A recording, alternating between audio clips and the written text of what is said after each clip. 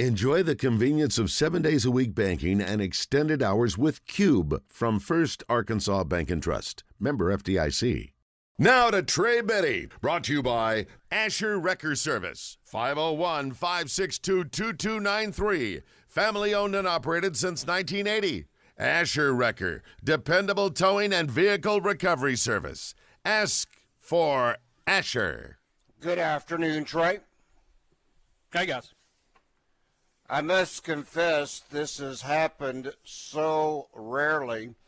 Under Sam Pittman, I had to read the headline twice that Arkansas actually had a decommitment today.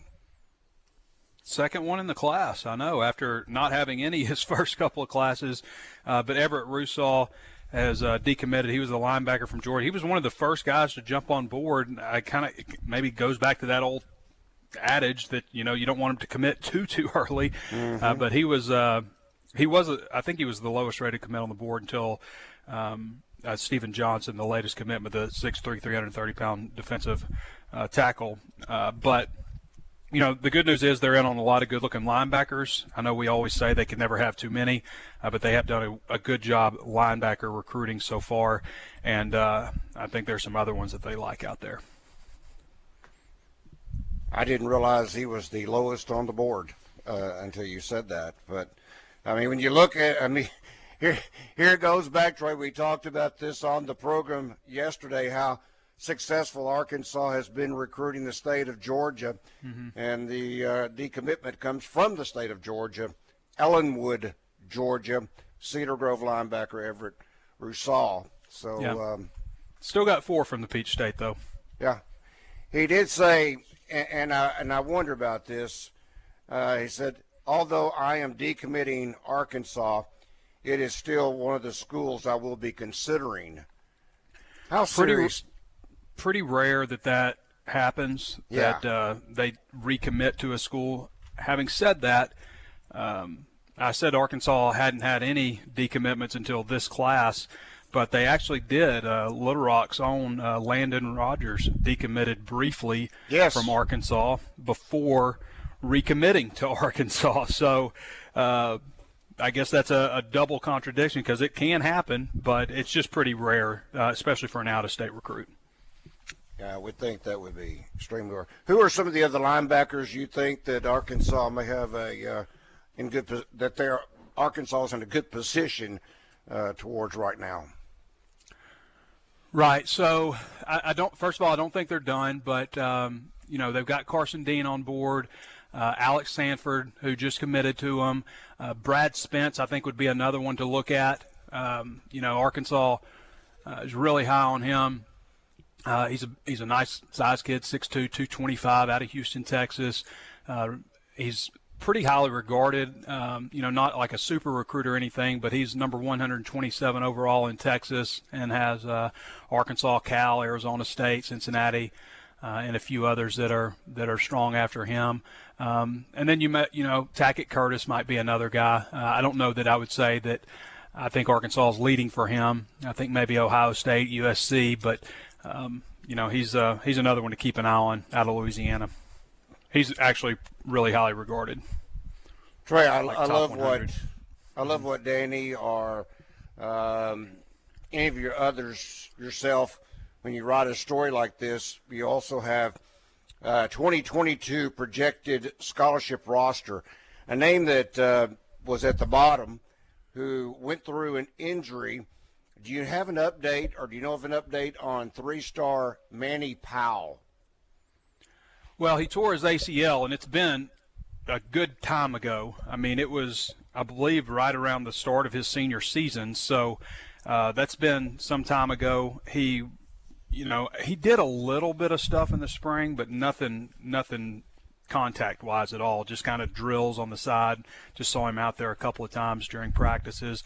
But Sam Pittman says, you know, unless they have an injury during the winter cycle, or excuse me, the summer cycle, unless they have an injury during the summer cycle, then they expect everybody to be pretty much 100%, with the exception of Torian Carter. Trey, one name we talked about, and I only think it was in passing, and there was quite a bit of news coming forth with the commitment of Jaden Rashada of Pittsburgh High School in California, committed to Miami. Now, there are all kinds of stories. As an example, this is from Juice on our Asher Record Service company, live feed feedback. Rashada's NIL deal with Florida was around $11 million, but his agent said the Florida collective was the most dysfunctional collective he's ever seen, so he committed to Miami. I just understand they didn't come up with enough money with Florida, but anyway. Isn't this a name? Did we not talk about Rashada in regards to Arkansas at one time? Oh yeah, he came. He visited. Absolutely. Okay. He was on Arkansas's radar for a long time, and him, Jackson Arnold was another guy that I really liked, and Malachi Singleton. To me, I liked all three of those guys very equely, and I was thrilled for Arkansas to get Malachi Singleton. I think that he has a lot of potential. I mean, he's 6'1", 225 and can run the way he does, and he's got a really nice arm. He and Rashada and Jackson Arnold, all three right now, are in Los Angeles at the Elite 11 trials, competing. I think there's 20 quarterbacks. The top 11 that finish out of that will be named the Elite 11. But he's up there, and we've got a whole team at 24/7 Sports that are up there, so we should have some pretty great coverage and numbers and stuff out of that event. Hard to believe that I know Rick, his blood pressure went through the roof when I was telling him about this story. Yeah. Oh yeah, I mean those are things we heard when he was, on his visit here. So, not surprised by that. By $9 million. Let's just say that we heard money. Yes, I've heard that he asked for $2 million a year. That's what I've heard. Is that about what you heard? And they said, hey, it was really nice having you on this visit. That's what I heard. Very similar. And you know a lot more about it than me, and that is one of the very few recruits I've ever heard that about or know anything about, but I've got it on a very good source. That's exactly what he did. Welcome to big-time football. Right. Yeah, and obviously Arkansas wasn't willing to pay the price. So what does that mean, Trey? Is Arkansas going to be a recruiting void here as they don't pay $9 million for quarterbacks? I mean, it's the age we live in. I mean, amazing. That's amazing. I think it's going to – I do think it will calm down. I do think that there will be some type of regulation at some point. Marcus isn't on, is he? No. But I do think that there will be some type of regulation. I mean, I'm all for the free market and all that stuff, and we're all capitalists and stuff, but I mean, there's also rules. I mean, it's not it can't be anarchy. You can't do insider trading, right? I mean, there are certain rules to capitalism. So I don't know what the answer is, but there will be something to. I don't know if you'll ever level out the playing field, but at least where you know what to expect. I feel like in the case of fairness, I need to share this. Glenn Parrish, the great writer who covers Bentonville sports, Boonville sports, said if you're scoring along at home, $147.50. Now, you may be wondering, that's not an NIL number, no. This came from the Jello Shots final total at the College World Series. The official 2022 Rocco's Jello Shot Challenge, Ole Miss came through with the winning total. And who cares? But if they played more games. They were there longer. They're in Oklahoma, yeah. You know, it just shows you though the spirit of competition that there is, because they just buy these giant jugs of Jello shots that are pre-made. You can get them on Amazon and broken down. They're 90 cents a shot. Those are the ones that they're selling. So It's all about competition. People don't like losing, and they're willing to pay. They're willing to pay over almost five times as much. Yeah, now, I'm pretty naive. I'm pretty naive. I'm assuming that's not like Jell-O. That's Jell-O. You mean it's real Jell-O? Yeah, with a little juice Jell-O? mixed in. Jell-O. Yeah. It's not Vodka some kind Jell-O. of drink or something. It's really Jell-O. It's really Jell-O. Wow. With vodka mixed in. Oh, okay. Well, so that's yeah. I knew you had to have something in there. Yeah. Thinking, vodka, Jell-O, and water. Yeah. Vodka, Jell-O, and water. Okay.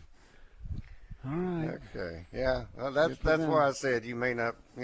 Who cares? I don't get it. Okay. Back to business. This from our Asher Wrecker Service Company Live Fin feedback. Larry says, please ask Trey to break down the 2023 recruiting class. Also, how does he feel our coaches are doing in recruiting? What are our chances for landing the wide receiver from Booker T in Tulsa? That's Micah Teese. I think they're in good standing with him. I'm not saying that they're going to get him, but I think that they've done a great job. He's, I think, the number 3 ranked wide receiver, number 3 ranked overall player in the state of Oklahoma. So that would be a nice get if they could get him, and to go with Luke Haas. And Luke Haas is number 2 ranked prospect in Oklahoma. He's 3. That'd be pretty good damage to the Sooner State. As for the recruiting class, I was talking with Danny about this yesterday, the day before, and Arkansas is ranked number 7 right now in the country, number 7 nationally. And he says whenever he brings that up, somebody always says, well, they're not going to stay there. And here's the thing. We've never had the conversation before of whether or not they're going to stay there, because they've been ranked in the top 10 now for 6 months. For 6 months. I think other recruits see those kind of numbers, see where Arkansas is ranked, and are intrigued, because you see, hey, they won 9 games last year. I hear a lot of good things about Sam Pittman, and they seem to be recruiting well. Maybe I ought to check Arkansas. I think that there, is a snowball effect, and Arkansas is riding that right now. Now, what they've done so far, just to put it in points, in terms of points, I'm not going to break down the formula and stuff because I don't even understand it. But it's on a bell curve. But Arkansas has like 213 recruiting points right now. Okay. Each prospect is assigned a number of points that, their value, I guess. Last year, the final class, which filled up, had 217 points. So they're really close with just 16 commitments right now to where they were last year when they finished ranked. I believe they're 28th on 24/7 Sports composite ranking, which averages everything out. 24/7 actually had them 18th last year. 24/7 Sports did. Now, what they've done, if you took this class, what they are right now, and placed them last year, they would have finished 31st, I think, with this class right now as it is. So they pretty much secured that they're going to be a top 30 class. What I think is going to happen, what I see trending, is they're going to be a top 20 class this year, and maybe even inside the 15. When you say, okay, if they could get this guy, and I think they're going to get this guy, but let's say they don't get this guy. When you're doing it, working it like that, it looks pretty strong that they have a good chance to be in the top 20 in the 24/7 Sports composite ranking, which I don't think has ever happened since recruiting rankings started, being in effect in 2002. Talking about ripple effects, I was reading a question earlier, Trey, from the Athletic concerning Florida recruiting, and already under heat is Billy Napier. There was another question that was asked about the impact of Arch Manning to Texas, and you were talking about how good players see certain commitments and how it attracts them immediately. And already Texas is getting such a ripple effect from Arch Manning and his commitment to the University of Texas. I can only imagine, gosh, who could provide that kind of ripple effect for Arkansas? Is there a player that could do that for Arkansas? I don't know if there's a bigger name out there than Arch Manning. I mean, no, I didn't know. Wasn't trying to compare him to someone to Arch Manning. Yeah, I don't know. I mean, maybe Luke has. Maybe his commitment to Arkansas would have an impact. He's the top-rated recruit in the class right now. I don't know. I don't know if I would say one particular guy as much as the collective of everybody. But you're right. I mean, Texas has the number 3 ranked class in the country right now. Arch Manning is the second 5-star that's on their board. You know, we talked about Connor Stroh, I think last week, maybe right before Arch Manning committed, and Connor Stroh ended up committing to Texas pretty soon after. And I guarantee you they probably sold him on the idea of blocking for Arch Manning, you know. So, yeah, no question that's probably going to impact their class. And I'm sure that they're, thinking of things too, because Texas A&M had the highest ranked recruiting class in college football history last year. Yeah, they were saying this particular article soon after his commitment, Arch Manning's commitment, Texas landed 5-star safety Derek Williams out of Louisiana, which is not easy to do. Yep. And then they are trending with 5-star receiver Jonte Cook out of DeSoto, Texas, and then a 5-star linebacker Anthony Hill out of Denton, Texas. So immediately, again, that is something that, is the ripple effect, if you can, of having that top player. Yeah, guess what? Tracy, Texas is recruited great every year. That's true too. Yeah, and right. and still hasn't really championship in 50-something years. Yeah. Well, they won in 2000 and when was Vince Young? 7? Yeah, it was like, it's been a while. No, it was, around then. Yeah, 2007. They played that for it with Colt McCoy. Since Mac Brown. You'd say maybe they've had one, maybe 2 good seasons, I guess, since Mac Brown was there. And they're always way up in the recruiting rankings. They always recruit highly regarded quarterbacks.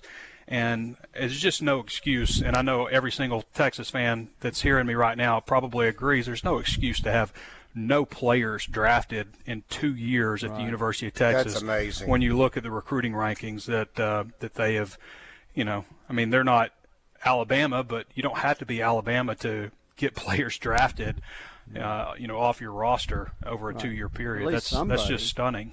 Yeah, there's 7. That's 14 rounds of drafts. You're right. But especially, when we go over the names of players that have been drafted from the state of Texas, there's a lot of them. I mean, this is a state that produces 400 Division I prospects every single year, and probably leads the country. Probably Texas, Florida, and California, I would guess, are going to lead the country in number of players drafted.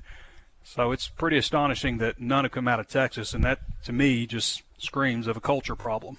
Well, Arkansas is going to play against this class because at 25, if no earlier, 25? So that's if he's in the class of 23, that means he's going to be a junior. So, and all these other guys too, if they're still there. Let's hope he's not the Golden Arch.